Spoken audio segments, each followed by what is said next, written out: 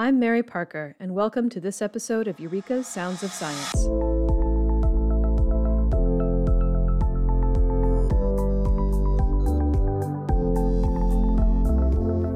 The rare disease community boasts some of the most engaged and knowledgeable patients and caregivers in the world. The community has launched countless successful rare disease organizations, research groups, and patient advocacy groups. Whenever an orphan drug for a rare disease begins to make headlines, it has often been supported through the efforts of a rare disease patient, survivor, or caregiver. One such community member is Antonio Maltese. He's a senior at Virginia Commonwealth University, studying political science and German, and is a member of several advocacy groups. Also joining us is Charles River Distinguished Scientists Lauren Black and David Fisher, Executive Director, Discovery Services for Charles River's Saffron Walden site. They are here to answer some of Antonio's questions about the drug development process. Welcome, everyone. Hey, guys. Before we get into the science, let's learn a little bit about our guest. Antonio, can you tell us about your rare diseases and how you got involved with the community? Yeah, so currently I'm 22 years old. I have two rare diseases, and like you said, I'm studying political science at Virginia Commonwealth University and minoring in German. I had a pretty normal life up until I was 19 years old back in 2017 when I tested positive for Huntington's disease, which is a rare terminal neurological disease that affects motor, cognitive, and behavioral functions. Not much has changed since I just tested positive for the genetic test. My father is affected by Huntington's disease currently. I also have osteonecrosis, which I found out about a year ago in both of my hips, and that's when the pain really started. I had to get a left hip replacement, and I have a right hip replacement coming up in December. And osteonecrosis is a rare, painful bone disease that affects the blood supply to the hips. What are your plans for your political science major? So I plan on being a healthcare lobbyist. I'm currently studying to become a lobbyist. I work on Capitol Hill with a couple different advocacy groups and organizations to raise awareness on rare diseases, to lower healthcare costs, and to support the rare disease community as a whole. One such legislation that I've worked on is the Newborn Baby Screening Act. And what I lobbied for on Capitol Hill was a new law that would allow genome sequencing to be covered under Medicaid to expand the Newborn Baby Screening Saves Lives Act. Instead of just testing for 20 diseases, it would test a baby's whole genome. So it would cut the diagnostic odyssey time from 5 to 7 years down to the time the baby was born. And that's something that I have a lot of passion for and advocated for on Capitol Hill. That is really awesome, because one of the worst things that happens is that we don't understand what disease it is until it's far too late to intervene for progressive disorders. So, gosh, I'm really happy about you working on that. Yeah, because some of the families we work with, they spend a good 3-4 years from going from one physician to the other. And they don't understand the symptoms, and then finally somebody decides, okay, let's do a whole genome sequence. But then you're 4 years down the line, and you may have had an opportunity for intervention that you've just missed. And that's exactly why I'm working on this legislation with legislators all across bipartisan organization and groups on Capitol Hill, because it's not only costly for the families that are going through that diagnostic odyssey, but it also will save lives by expanding access to this next generation whole genome sequencing that we currently have available. I know I've heard of many different kinds of diseases, especially genetic diseases, that could have good results for treatment if you have early interventions. So that definitely sounds like an incredibly worthwhile thing to be working on. Yeah. I would imagine that your own life experiences have played into you having a passion for these sorts of projects.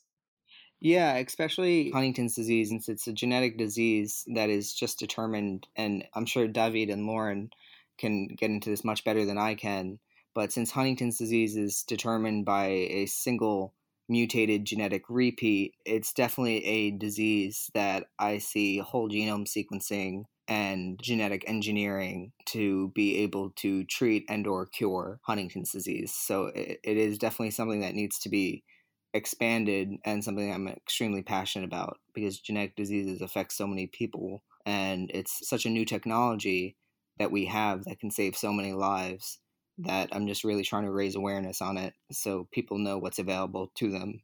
Yeah, absolutely. So besides this project that you've been working on, what kinds of organizations have you participated in so far in your career? So I've collaborated with SpaceX, I've collaborated with NIH, HHS, I've collaborated a little bit with the National Organization for Rare Diseases. I currently work for a bipartisan nonprofit named Mandate Democracy, and we are working with IBM to develop blockchain referenda to send directly to voters to hold legislators accountable to the opinion of voters. I've also worked with the Every Life Foundation in DC, and they've really helped my lobbying career on Capitol Hill. They set up meetings and they set up appointments on Capitol Hill to be able to speak with legislators and to present various different legislation to advocate and lobby for. And I've also worked with the Huntington's Disease Society of America and the Huntington's Disease Youth Organization. And I believe you've also worked with the Trend community, which several people that we've had on Eureka have been a part of. Yeah, I'm actually an intern at Trend Community, and I work with Maria Picone on different webinars and different data acquisition situations that they have going on. Excellent. So, what projects that you've participated in so far have you been especially proud of? I've been especially proud of the Newborn Baby Screening Save Lives Act. I'm also very honored to be able to work with the rare disease community and to be able to have my voice heard and to make sure that the rare disease community voice is heard on a greater scale. The current project that I'm working on at Mandate Democracy is leading the healthcare working group, and I am developing poll questions that will eventually go out directly to voters through the IBM blockchain voting website that we are creating.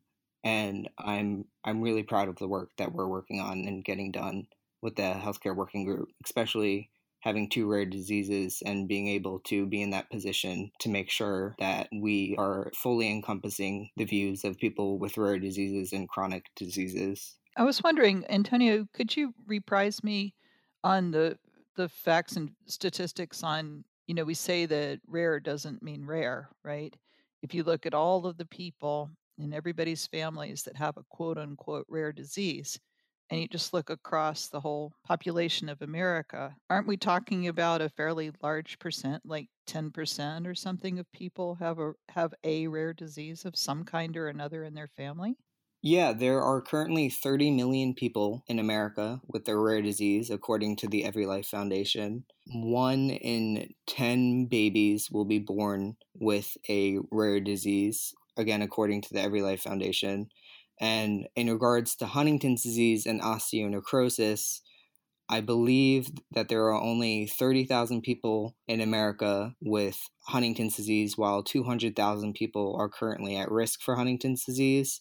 And with osteonecrosis, I believe less than 200,000 people are diagnosed every year with osteonecrosis. So it's correct to say that rare isn't rare. I mean, 10% of America can have a rare disease. Exactly.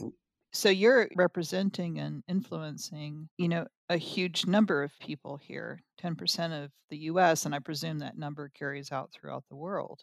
Yeah, and that number is only going to increase the more that we are getting earlier preventative care. That number is only going to increase if we do improve access to whole genome sequencing. Rare really isn't rare. You're hitting the nail on the head with that one. I've found that people don't really realize how tight knit of a community the rare disease community is once you go searching for those rare disease organizations to find out just how many people also have a rare disease. Yeah, I think we really can't stress that enough. I mean, I've been influenced in my family by an ultra rare congenital malformation. And so I know where rare is, close up and personal. That would mean if 10% of America is affected, everybody in the US knows somebody, either in their family or in their close community, that's affected by this. Yeah.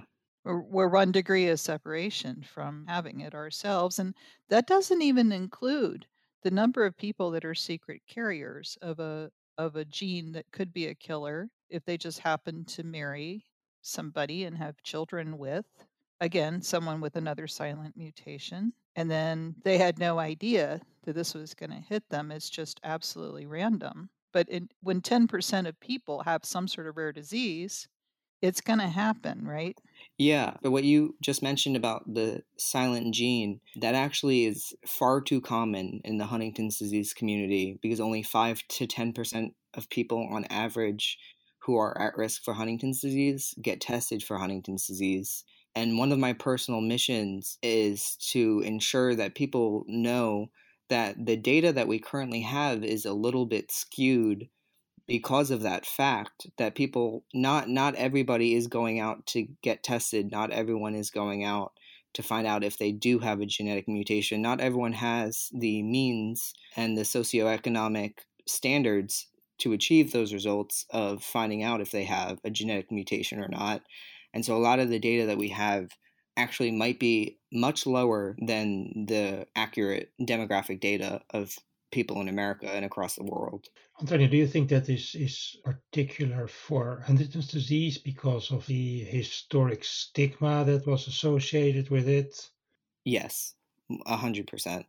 And now that there are a number of large-scale clinical trials ongoing, do you think that has changed people's mindset that they may still feel this stigma, but there is also hope through these clinical trials? And if you don't get tested, you of course never know if you can enroll in those trials or should enroll. Wait, so I don't know the Huntington's field like you two do.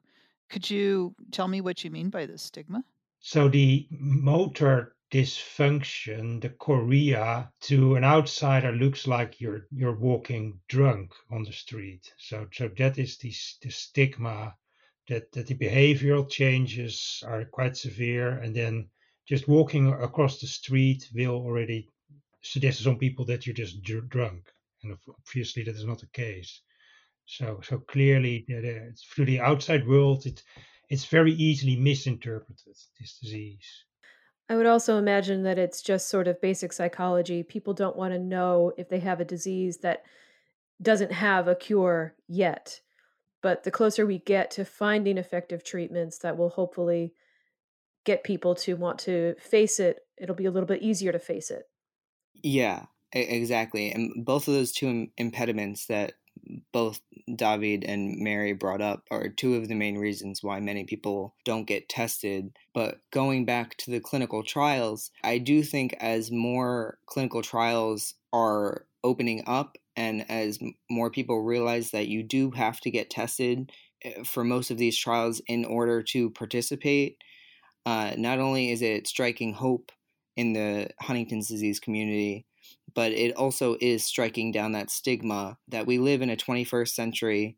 We live in a century where there are millions of people with rare diseases, and it just comes down to societal acceptance and also self acceptance. And it's not something that everyone is able to do at first, but it is something that I believe as more and more people do it and do get tested or do participate in clinical trials, that stigmatization of the disease itself will decrease.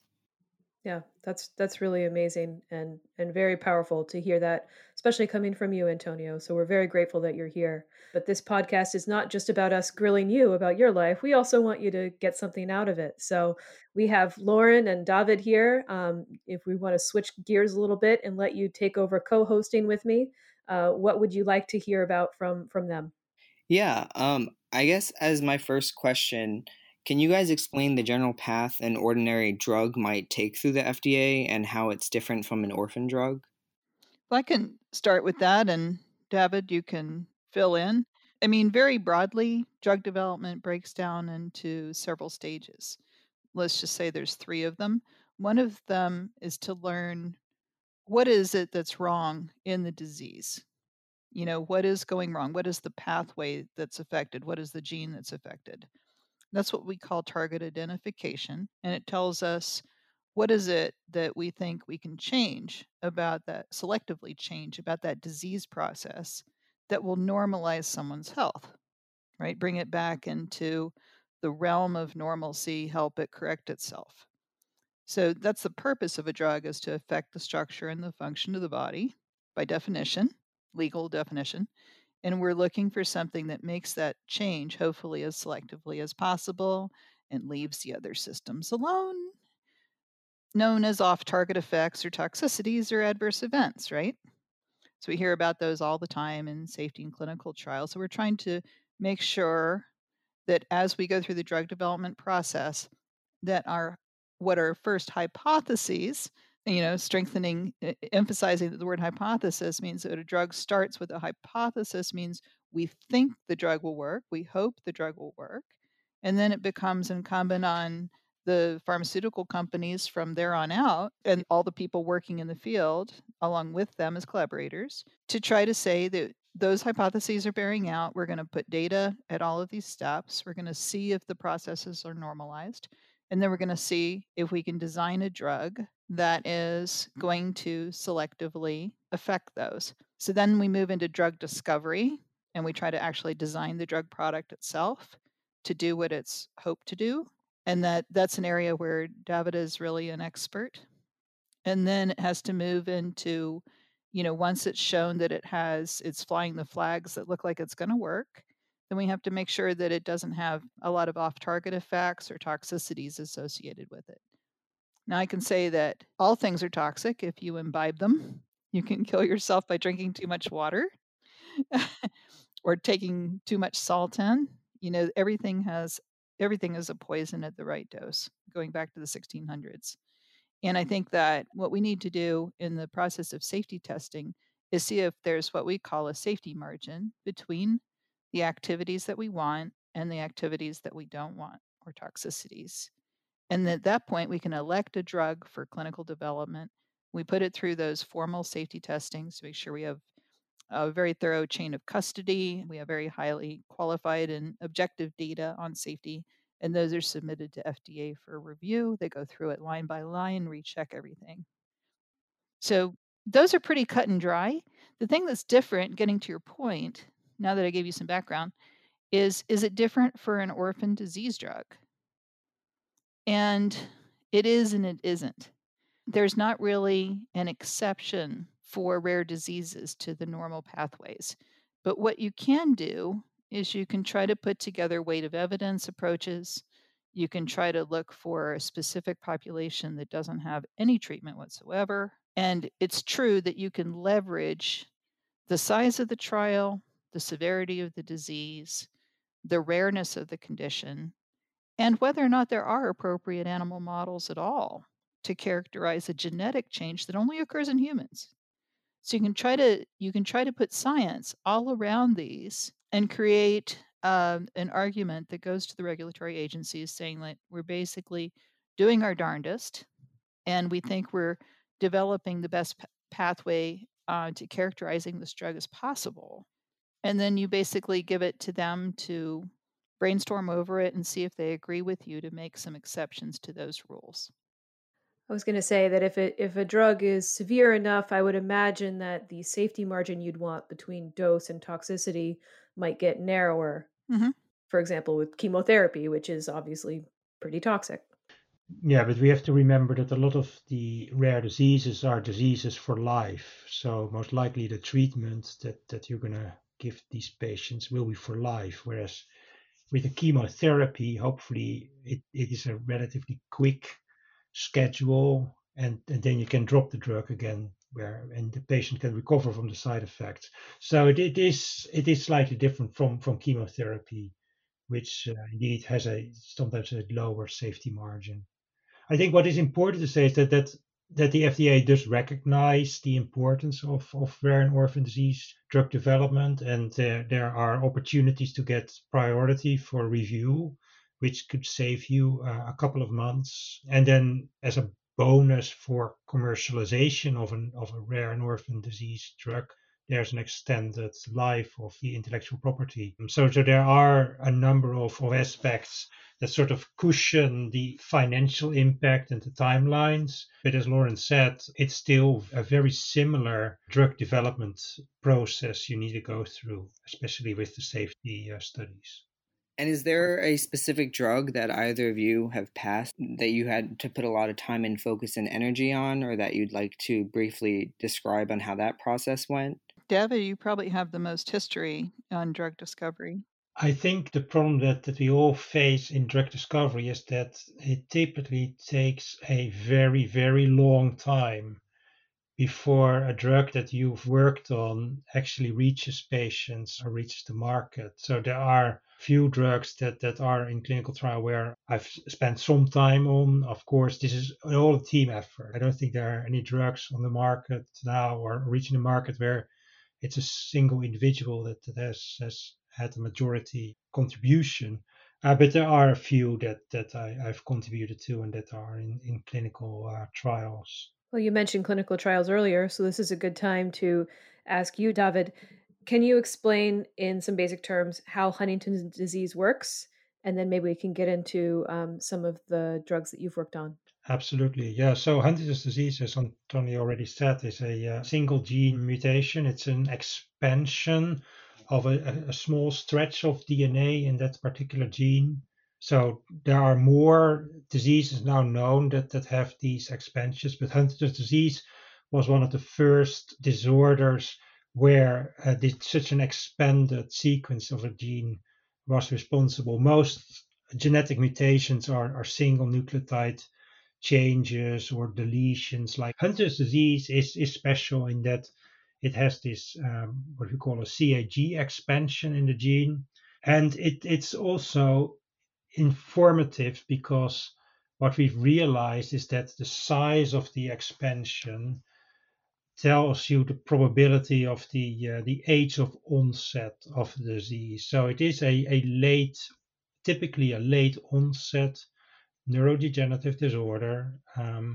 But the longer that expansion, the longer that CAG repeat, the earlier age of onset. So that has given us at least a biological clue into the mechanism why this expansion causes the disease. What we believe in the field is that it is a misfolding of the protein encoded by this gene, and the longer the repeat, the larger that what we call polyglutamine expansion becomes. And if it is long enough, it will misfold and it will induce an aberrant function of the protein. This is where our understanding unfortunately stops, because we all understand that it has something to do with this misfolding and aberrant function, but we still don't fully understand how the Huntington protein with this polyglutamine expansion causes neurons to dysfunction and neurons to die in the brain.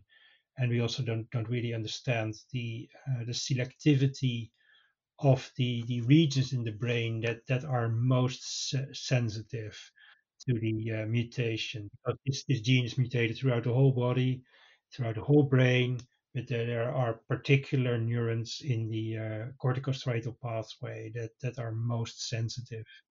So let me get this right, David, because I don't know all of the molecular genetics you know. But basically, you're saying that the genetic mutation leads to a misfolded protein that's toxic. Yes, that's what we believe. Okay. Thank you for that succinct summary, Lauren. And so would it be accurate? So I'm going to throw out a hypothesis here as a scientist that doesn't know as much about Huntington's. Let's say you drop the amount of that protein. Is that in itself sufficient to help ameliorate or make better the disease?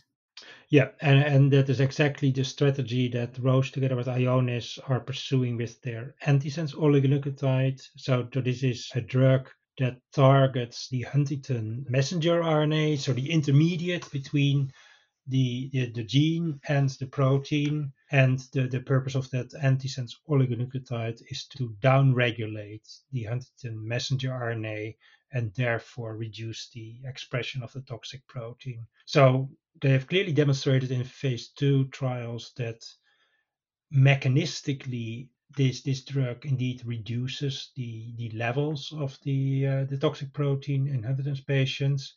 But of course, those trials were relatively short. So we now have to understand in the phase 3 trials that have just started is if that indeed changes the disease course in patients, if it stops the progression of Huntington's or even delays the development. Yeah, so that is a very important strategy that people have now have started to test. So let me just ask one more science question. It's always great to get a chance to talk to you, David. When you drop that protein, I guess it's because it's aberrant, getting rid of it would actually be the best thing, at least in a simple way of looking at it. But is there another protein available in people with Huntington's to fill the role that mutant protein is failing to do? Touches upon another sore point in Huntington's disease research. We do not, even after more than 25 years of research, understand what the function of the normal protein is. We think the mutation causes this toxic gain of function and it is not a loss of normal function. But every species from zebrafish through to mice and human, we all have this Huntington gene, so it must be doing something. And we don't know what the consequences would be of completely reducing the expression of the Huntington gene. We think that just taking out the mutant gene or the mutant protein is going to be okay because there are people around that have only a single copy of the Huntington gene and they don't have any disease. They don't have Huntington's disease. So that is completely compatible with normal development and life. Oh, that's helpful. Yeah, I mean, other diseases are more Yeah, complex, right? That dropping it could be bad, raising it could be bad. exactly. But this one sounds like, more of a strong hypothesis than some of the diseases I hear about. Yeah. And as we understand it, that hypothesis is getting a thorough run for its money in the phase 3 trials right now. I would imagine that maybe next year we have some data out of those, right? They are going to run for a number of years, so it is going to take some time. But I think what these positive phase 2 data have also done is tell the field that this is a strategy worth pursuing. So this is not the only technology that's now being employed in either preclinical research or in early clinical trials to try to achieve the same outcome, reduce the levels of this mutant protein. And for instance, there are companies like Unicure who have started clinical trials with viral vectors that will, through microRNAs, reduce the mutant protein. So it's a very similar approach, but with a different technology. um, and again, it's early days. Those trials have just started, so we don't know if they're going to work and how efficacious this is going to be. And then on the heels of that, there are now also small molecules going to start clinical trials soon. And Novartis has just announced that one of their molecules is going to go into a Huntington's trial. So again, very positive news. It's all trying to hit the Achilles heel of this machinery of transforming the genetic mutation into this toxic protein at different stages, trying to break that. What is the main difference between using oligonucleotides in trying to fight against Huntington's disease and other genetic diseases in comparison to CRISPR-Cas9 or a different type of vector? Yeah, And what are your guys' thoughts on those technologies? yeah, it's a very different technology. So an antisense oligonucleotide is basically a synthetic drug. It's a rather large drug, but you chemically synthesize this, and it's a small stretch of something that looks a bit like DNA or RNA, but it's chemically modified. And what it does is after you inject it into the patient, it needs to be injected. It finds the messenger RNA it's designed against and it degrades it. But this drug doesn't have an infinite half-life. So after a couple of months, you probably have to give another dose. So it is a bit like taking a regular drug. Every day you have to take a drug. It's a little bit less frequent, but still you every now and then you need to load the body up and get some more of this drug on board. And then it will just seek out the messenger RNA of Huntington and degrade it and catalytically. So they'll just turn this over. The gene therapy program that I just mentioned from Unicure is very different in that it uses a virus. It's a harmless virus, but it has been repackaged to bring in a vector, as we call, which is a piece of DNA or RNA that will then encode the machinery to basically do the same. But because it is a virus, you only have to give it once. So you give it once to the patient, you inject it into the brain or into the CSF. The difficulty with the CRISPR-Cas9 strategy at the moment, and it is basically because we've only started to use this in clinical setting a couple of years ago, is delivery, how to get it to every single cell in the brain. And this is something where an antisense oligonucleotide probably has a better place because it just diffuses randomly into the brain. It's all transient, and these CRISPR-Cas9 vectors, they need to seek out every cell and make that edit. And that is just something that at the moment we haven't really figured out for diseases of the brain. Okay. I guess really quickly going back to drug discovery, and this isn't something that we've mentioned before, do you think with the rise of artificial intelligence that drug discovery will be ramped up and the interval between finding a drug and then repurposing that drug for treatment, that the time will be decreased with the use of artificial intelligence? I think it certainly has a number of applications in the drug discovery process. And if you look at small molecule drug discovery, what you typically used to do and still do for a large extent is once you've identified the target, as Lauren said, then you try to find a drug. And we used to be very inefficient, but use brute force. So you just screen 100,000 candidate compounds or a million candidate compounds, depending on how much of those you had in the freezer, and you hope to find one. And what we've started to do is do this a little bit more cleverly by indeed using artificial intelligence to say, okay, this is what the target looks like.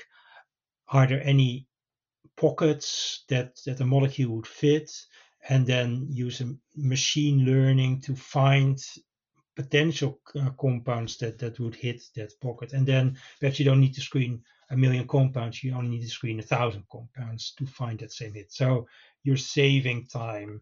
And we're probably going to see other applications as well, for drug repurposing, for instance, trying to find other indications that the drug may work for.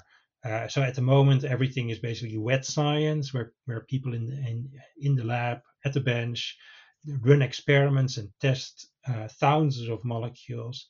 And perhaps we're just going to be better at that and can just use artificial intelligence to come up with a short list and then test those. You still need to test them, but then you don't need to test all of them. You can just test a couple.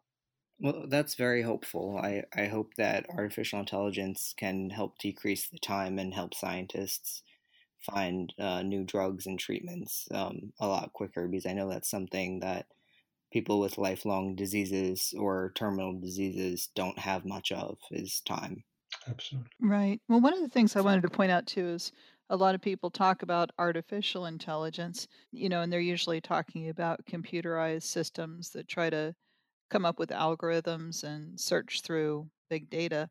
I wanted to just mention that there's a different approach that's basically like a multivariate analysis, where it's also sort of a big data approach, but you take many different features of a drug, its target, known drugs that affected it, what proteins are changed in the cells with all of those drugs. You do like a very 360-degree approach. You can even factor in the severity of a particular change in patients. You can factor in whether a biomarker went up in the serum a whole lot. And there are algorithms now that can help analyze multiple different, fundamentally different types of molecular and clinical data all in one fell swoop. And then that can pop out things that are like new areas in the pathway that we didn't previously appreciate. So I think there's, a variety of big data approaches that are trying to improve the drug discovery process, but they're getting much more, I guess you could call it holistic, from looking at many, many different kinds of data all together at the same time. So there's lots of innovation out there to trying to reduce the time to target discovery. As David mentioned, it's been 25 years of slogging through experiment after experiment, and they still don't know why this protein is toxic, right? So those are the kind of things that we really need to, Mother Nature is complicated, so complicated. There's so many parts of her intricacies that we don't understand at a basic research level. I mean, maybe this cross applies to your lobbying efforts. We need to really keep our basic research funds really well stocked in terms of basic NIH grants so that we can understand these basic pathways of disease processes all the way down to the molecular fine points and how they integrate up to physiologic pathways. We can't starve our basic research processes. I would imagine that's especially true for rare diseases where there might not be as much research as for more common ones. That's right. And I don't want to spend 25 years delaying a drug for the next rare disease down the line. I mean, one of the things that's really unique and wonderful about going after genetic diseases is with whole genome sequencing, we can actually see what's wrong, If we can find out, well, I'm talking about monogenic diseases, things that we know a specific mutation is causing the problem. That opens up what to do immediately. Mm-hmm. Yeah. Well, to round us out, Antonio mentioned that he was part of this group, Mandate Democracy, and I think you guys might be able to help him out a little bit with some work. Yeah, so I guess I'm just wondering what you guys need to see as scientists change in the current political atmosphere in regards to current legislation or in regards to the way things are passed or public opinion to speed up the processes that we've talked about on this podcast. Okay, I'll take the first crack at that. Basically, we need to keep lobbying Congress to keep funding basic research. I think COVID's a good example. We just learned about this virus and its structure in February. We threw a lot of money, a lot of trillions of dollars into a virus that we have hardly had any basic research on. We're still learning if the immune responses are durable. We need T cell research on that virus, just like we did T cell research on AIDS. Lots of basic research has been skipped in that case. So we need to keep funding basic research to understand these pathways. Every time we learn something, I'll use AIDS again as an example. When we put a bunch of money in the late 80s and 90s into understanding T cells for AIDS, we learned so much about T cells, we were able to substantively fix a lot of autoimmune diseases with new drugs because those are T cell driven too. So we started off with basic research for AIDS, but it translated into so many new drugs that affect so many people. And so I think rare disease to me is the same thing. You have invested in, even if it's a small number of patients, and you understand more about that pathway, invariably we're going to find that that pathway applies to other systems and other diseases. The few patients that we study in a tiny little clinical trial can lend so much information about what happens in humans versus animals that we're able to springboard off of that also into learning about better animals, better models, better cellular systems that can give us a discovery tool for learning for other drugs. So it's a very full circle kind of thing. When we start with basic research, it generates all sorts of other benefits, not just for the one disease you start studying. So, Davin, do you want to continue? Absolutely. I think this is it's also important to always keep an open mind and not just look at the particular problem you want to solve, but make sure that if there's something you hadn't expected, that you notice it, and that it's something you can exploit, that you do that. And the Novartis press release last week on Branaplam is exactly that. So Branaplam was intended to be a small molecule drug for spinal muscular atrophy, and they were running this in clinical studies. And then when they looked at other genes that were modulated by this drug, they found out that Huntington was downregulated by this drug. It was not designed to do that, but it did so. And now they have pivoted the drug and they're going to start a phase 2 trial in Huntington patients. So just by keeping an open mind and looking at all the data, realizing that a side effect that they had not expected is actually an opportunity. So yeah, generate data, keep an open mind, and indeed basic research is very, very important. Yeah, I would imagine that the circumstances that led to the coronavirus outbreak were certainly not unique or unusual. So maybe some funding should be put into basic coronavirus research, and that could, of course, apply to just about any type of biological research. And I think we need to be, natural skeptics and follow, very scientific, logical steps to say, if you assert that something is true, well, what is the data to back that up? And in each case, we need to have data-driven approaches, and we have to drive our clinical trials off of, good old keen observation. So we can't drop any of the basic science lessons that we learn in our graduate school when we educate people in the public, or perhaps when you educate people in Congress and in the contacts you have. Keep stressing that we need replication of data, we need to have objectivity, we need to have statistical rigor in order to interpret what these findings are, before we act on them and dump $1 trillion into them.